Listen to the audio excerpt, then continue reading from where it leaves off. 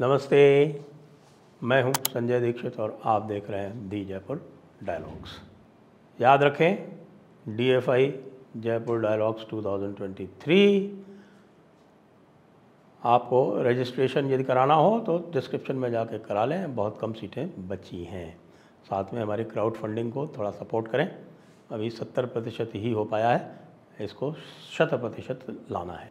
कल आप लोगों ने एक अलीगढ़ मुस्लिम विश्वविद्यालय में एक रैली देखी होगी फ़िलिस्तीन के समर्थन में, और उसमें क्या नारे लग रहे थे कि तेरा मेरा रिश्ता क्या, ला इलाहा इल्लल्लाह। ये है वही लॉजिक है जो आपने शाहीन बाग में देखा, ये वही लॉजिक है जो आपने कश्मीर में देखा, ये वही लॉजिक है जो आपने 1947 में देखा। जी हाँ, जो नारे उस समय लगते थे 1947 में, वो लगते थे कि भाई पाकिस्तान का मतलब क्या, ला इलाहा इल्लल्लाह। और कश्मीर में भी यही लगते थे कि भाई तेरा मेरा रिश्ता क्या, ला इलाहा इल्लल्लाह। शाहीन बाग में यही बातें कही जाती थी। तो इसमें अलग क्या है, आप लोग देख रहे होंगे, आप लोगों को बहुत ही एक तरह से घृणा सी हो रही होगी, जिस प्रकार की आतंक, जिस प्रकार की नृशंसता, जिस प्रकार की बर्बरता, जिस प्रकार की ये हम कह सकते हैं वहशीपना आप देख रहे हैं इस समय। और आप इसलिए देख पा रहे हैं क्योंकि अब ये इंटरनेट का युग है। इंटरनेट के युग में ये सब चीज़ें दिखाई जा सकती हैं। वैसे यदि आप पीछे भी जाएंगे तो चाहे वो नाज़ियों का ज़माना हो, चाहे वो हमारा कश्मीर हो, चाहे वो हमारे भारत में जो मैं आपको कल बता चुका हूँ वो हो, चाहे यही फ़िलिस्तीन में जो यहूदियों पर अत्याचार हुए हों, चाहे अफ्रीका में इस समय हो रहे हैं या पहले हुए हैं, उन सब में यही टेम्पलेट रही है, यही टेम्पलेट रही है। अब भारत में आप जानते हैं कि इस समय सरकार ने एक क्लियर लाइन ले ली है, बहुत दिनों बाद एक क्लियर लाइन ली है इजराइल के समर्थन में। वो इसलिए लिए है क्योंकि भारत ने आतंकवाद के विरुद्ध बिल्कुल अपना एक स्पष्ट रुख रखा है। G20 में भी जो जॉइंट डिक्लेरेशन जारी हुआ है, जॉइंट स्टेटमेंट जारी हुआ है, उसका भी जो सेक्शन I है उसमें बिल्कुल स्पष्ट आतंकवाद और वैश्विक आतंकवाद के विरोध में एक क्लियर लाइन ली गई है।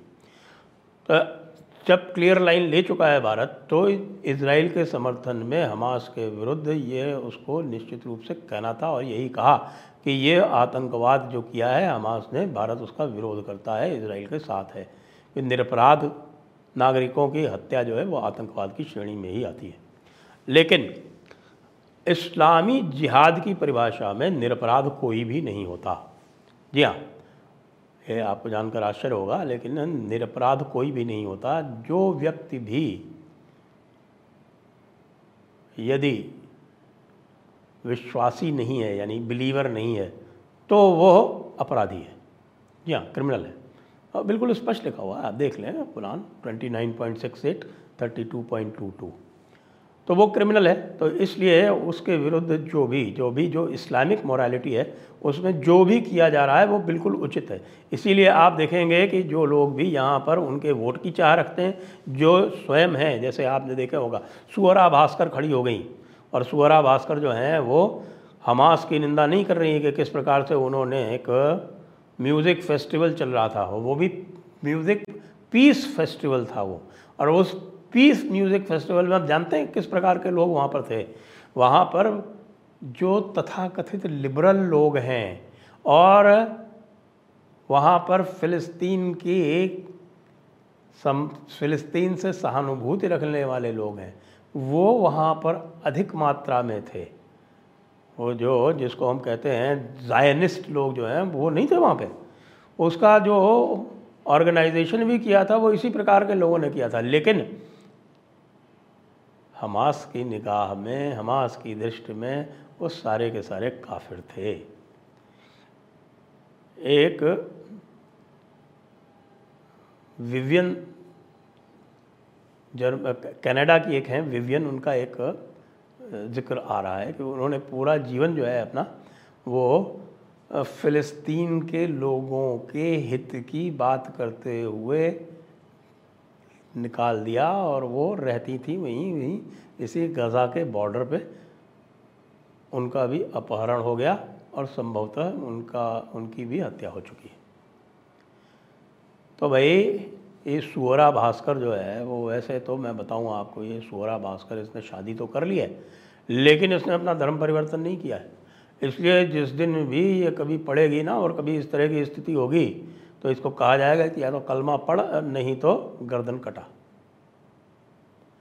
अब बाकी और देख लीजिए, अलीगढ़ मुस्लिम यूनिवर्सिटी का देख लिया आपने, ये देख लिया, एक इरीना अकबर हैं, उन्होंने तो वो जो आपने देखा होगा, इस चल रहा है एक चित्र जिसमें एक जर्मन लड़की है, जो पता चल गया कि वो जर्मन लड़की है। पहले ये कहा था हमास वालों ने कि ये कोई इज़राइल की कोई लड़ाका है, कोई सोल्जर है, सैनिक है, महिला सैनिक है, लेकिन वो महिला सैनिक नहीं थी, वो तो जर्मन लड़की थी, वो टैटू आर्टिस्ट थी, जर्मनी से आई थी, और उसके साथ में इन्होंने बलात्कार किया और उसको नग्न करके और पूरा उसको परेड किया। तो ये इरीना अकबर जो इंडियन एक्सप्रेस के लिए काम किया करती थी कभी, वो खड़े होकर ये कह रही है कि अरे नहीं नहीं, वो तो बिकनी पहनती थी, तो इसलिए जो कि बिकनी पहनी थी इसलिए उसे उठा के लाए थे, उसके साथ बलात्कार इसलिए हो गया कि वो बिकनी पहने हुई थी। तो फिर वहाँ जो वो पीस फेस्टिवल चल रहा था, वहाँ पे इतनी सारी महिलाओं के साथ बलात्कार हुआ, वो किस लिए हुआ? वो सारी की सारी वहाँ बिकनी पहन के घूम रही थी क्या? आक्रमण तो सवेरे 6:30 बजे किया है। फेस्टिवल में जो लोग थे जिनके अब चित्र आ रहे हैं उनको भागते हुए दिखाया जा रहा है, उनमें से कोई आपको बिकनी पहने हुए दिखाई दे रहा है क्या? 260 लाशें वहाँ से मिली हैं, और महिलाओं की जितनी भी लाशें हैं उनमें अधिकतर से दिख रहा है कि वहाँ उनके साथ बलात्कार हुआ है। लेकिन नहीं, ये इरीना अकबर जैसी जो है, ये जो तथाकथित मॉडरेट मुस्लिम कहलाती हैं अपने आप को, ये इस तरह की बातें कर रही हैं। और तो और जो बहुत सारे आप देख लेंगे ना, जो तथाकथित जो हैं वो बड़ा ह्यूमैनिटी की बात करते रहते हैं और कहते रहते हैं कि साहब मेजॉरिटेरियनिज्म नहीं होना चाहिए, ये नहीं होना चाहिए, और बड़ा शांति होनी चाहिए, और इस्लाम तो अपने शांति ही सिखाता है, उसके नाम में ही शांति है। वो सब चुप बैठे हैं इस समय। हमारे जो क्या नाम है उनका, और सैयद इरफान हबीब और उनकी बेगम साहिबा, उनके मुख से जो है वो कोई कंडेमनेशन नहीं निकल रहा है। कभी कभी थोड़ा सा दिखाने के लिए कर देते हैं, अरे नहीं भाई वायलेंस नहीं होना चाहिए, इधर से भी नहीं होना चाहिए, उधर से भी नहीं होना चाहिए। हुआ किधर से है? और हमारा ध्रुव राठी, ओहो हो, ध्रुव राठी की तो बात ही क्या है।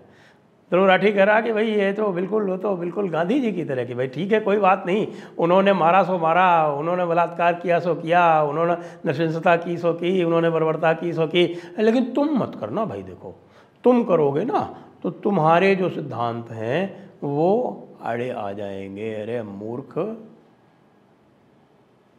कभी कार्ल पॉपर का पैराडॉक्स ऑफ टॉलरेंस भी पढ़ लेना कि जो कोई भी असहिष्णुता को सहन करता है ना, वो ये समझ लो कि सहिष्णुता की हत्या करता है। बाकी जरा हमारे पॉलिटिकल क्लास को देख लो, सारे के सारे चुप बैठे हुए हैं। कांग्रेस ने एक स्टेटमेंट निकाला भी तो उन्होंने जो है वो आतंकवाद की बात नहीं की, हमास के आतंकवाद की बात नहीं की। हाँ, हमास की थोड़ी नृशंसता की बात करके उसको गोलमोल करके उसको थोड़ा सा ये करने की मंकी बैलेंसिंग करने का थोड़ा सा प्रयास किया। क्यों? क्योंकि वोट बैंक तो सारा वही है ना जो कहता है कि तेरा मेरा रिश्ता क्या। सीपीएम, सीताराम येचुरी, वही रैशनलाइजेशन, उनके पॉलिट ब्यूरो के सदस्य MA बेबी, वही rationalization of Hamas violence. Sharjeel Usmani बड़ी मुश्किल से निकले थे अभी, और अब यहाँ बैठ के फिर से उसी की बात कर रहे हैं कि किस तरह से इसको हम जस्टिफाई कर सकते हैं। भाई हम जस्टिफाई करेंगे इसको। अरे भाई इतने दिनों से ऑक्यूपेशन कर रखा है और इतने दिनों से इनको बर्बाद कर रखा है। अरे भाई 2005 में इजराइल ने ऑक्यूपाइड गाज़ा स्ट्रिप को अपने आप छोड़ दिया था, और आज जो वो ये झेले हैं ना, ये जो एक साथ 700 हत्याएं हुई हैं, और जो उनकी टोटल पॉपुलेशन है ना, उसके अगर रिलेशंस में अगर उसको आप प्रोजेक्ट करो भारत के पॉपुलेशन पे, तो इस प्रकार है कि मान लीजिए जैसे भारत का इक्विवेलेंट होगा उसका 1,40,000 उनकी जनसंख्या के अनुपात में। इतनी बड़ी त्रासदी हुई है उनके यहाँ। और यदि गाज़ा को ऑक्यूपाइड रखते हैं ना तो ये नहीं होता। इन्होंने इसको छोड़ दिया और चूंकि इन्होंने वहाँ पर हमास को ज़िंदा रहने दिया और चूंकि हमास को मौका मिल गया कि वहाँ फोर्टिफिकेशन बना सके, अंडरग्राउंड बंकर बना सके, कतर से पैसा लेके, ईरान से पैसा लेके सारे काम कर सके, इसलिए आज ये हुआ है। इसलिए मैं तो कहूँगा इजराइल को कि अब हमास का नामो निशान मत छोड़ना, इस गज़ा को आप पूरी तरह से ऑक्यूपाई करके ही रखो। और दूसरी बात और है, इस पर भी ध्यान दो कि ये पूरा का पूरा जो ये साइकिल है वायलेंस का, ये थियोलॉजी से आता है। इसलिए जो उस थियोलॉजी की पालना करते हैं उनको भी भाई आप केवल डी रेडिकलाइज मत करो, उनको डी थियोलॉजाइज करो, उनको इससे बाहर निकालो, अवसर दो इसको। एक अली सोहराब बैठे हुए हैं, वह है तो कोई मामूली आदमी, लेकिन ज़रा उसके आप बात करो, रेजिस्टेंस है ये जो है ये रेजिस्टेंस है। तो रेजिस्टेंस में अगर आपको रेजिस्टेंस करना है ना तो पुलिस से लड़ो, आर्मी से लड़ो। निहत्थे लोग जो वहाँ म्यूज़िक फेस्टिवल मना रहे हैं उनको जाके कत्ल कर दिया, का रेजिस्टेंस है। खैर इनको तो हमेशा ये सूट किया है।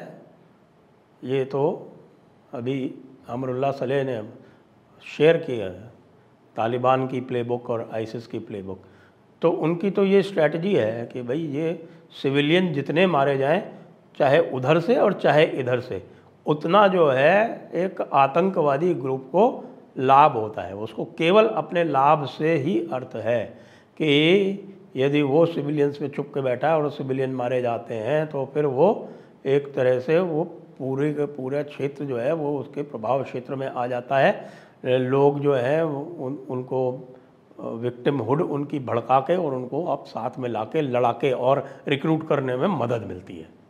अब तो गाज़ा को पूरी तरह से फ्लैटन करके साफ़ करके वहाँ पर अब उसको जो है वो पूरी जो 365 स्क्वायर किलोमीटर की लगभग 40 किलोमीटर बाई 10 किलोमीटर उसका है, तो उस 40 किलोमीटर 10 किलोमीटर क्षेत्र को इजराइल को पूरी तरह से साफ़ करके बुलडोज़र चला के ट्रैक्टर चला के बराबर कर दो और वहाँ पर खेती करो बढ़िया से। वहाँ पे आप जो हमें देखा है, मैं इजराइल गया हुआ हूँ, वहाँ पे अनार उगाओ, अंगूर उगाओ और जैतून की खेती करो, ऑलिव्स की, और वहाँ पर अच्छी खासी खेती करके और उसको सरसब्ज बनाओ। और ये जितने भी हैं जहाँ जाना चाहते हैं वहाँ जाएं, इजिप्ट भागे, चाहे इनको कतर भेजो और चाहे तुर्की भेजो। जय हिंद, जय भारत, वंदे मातरम।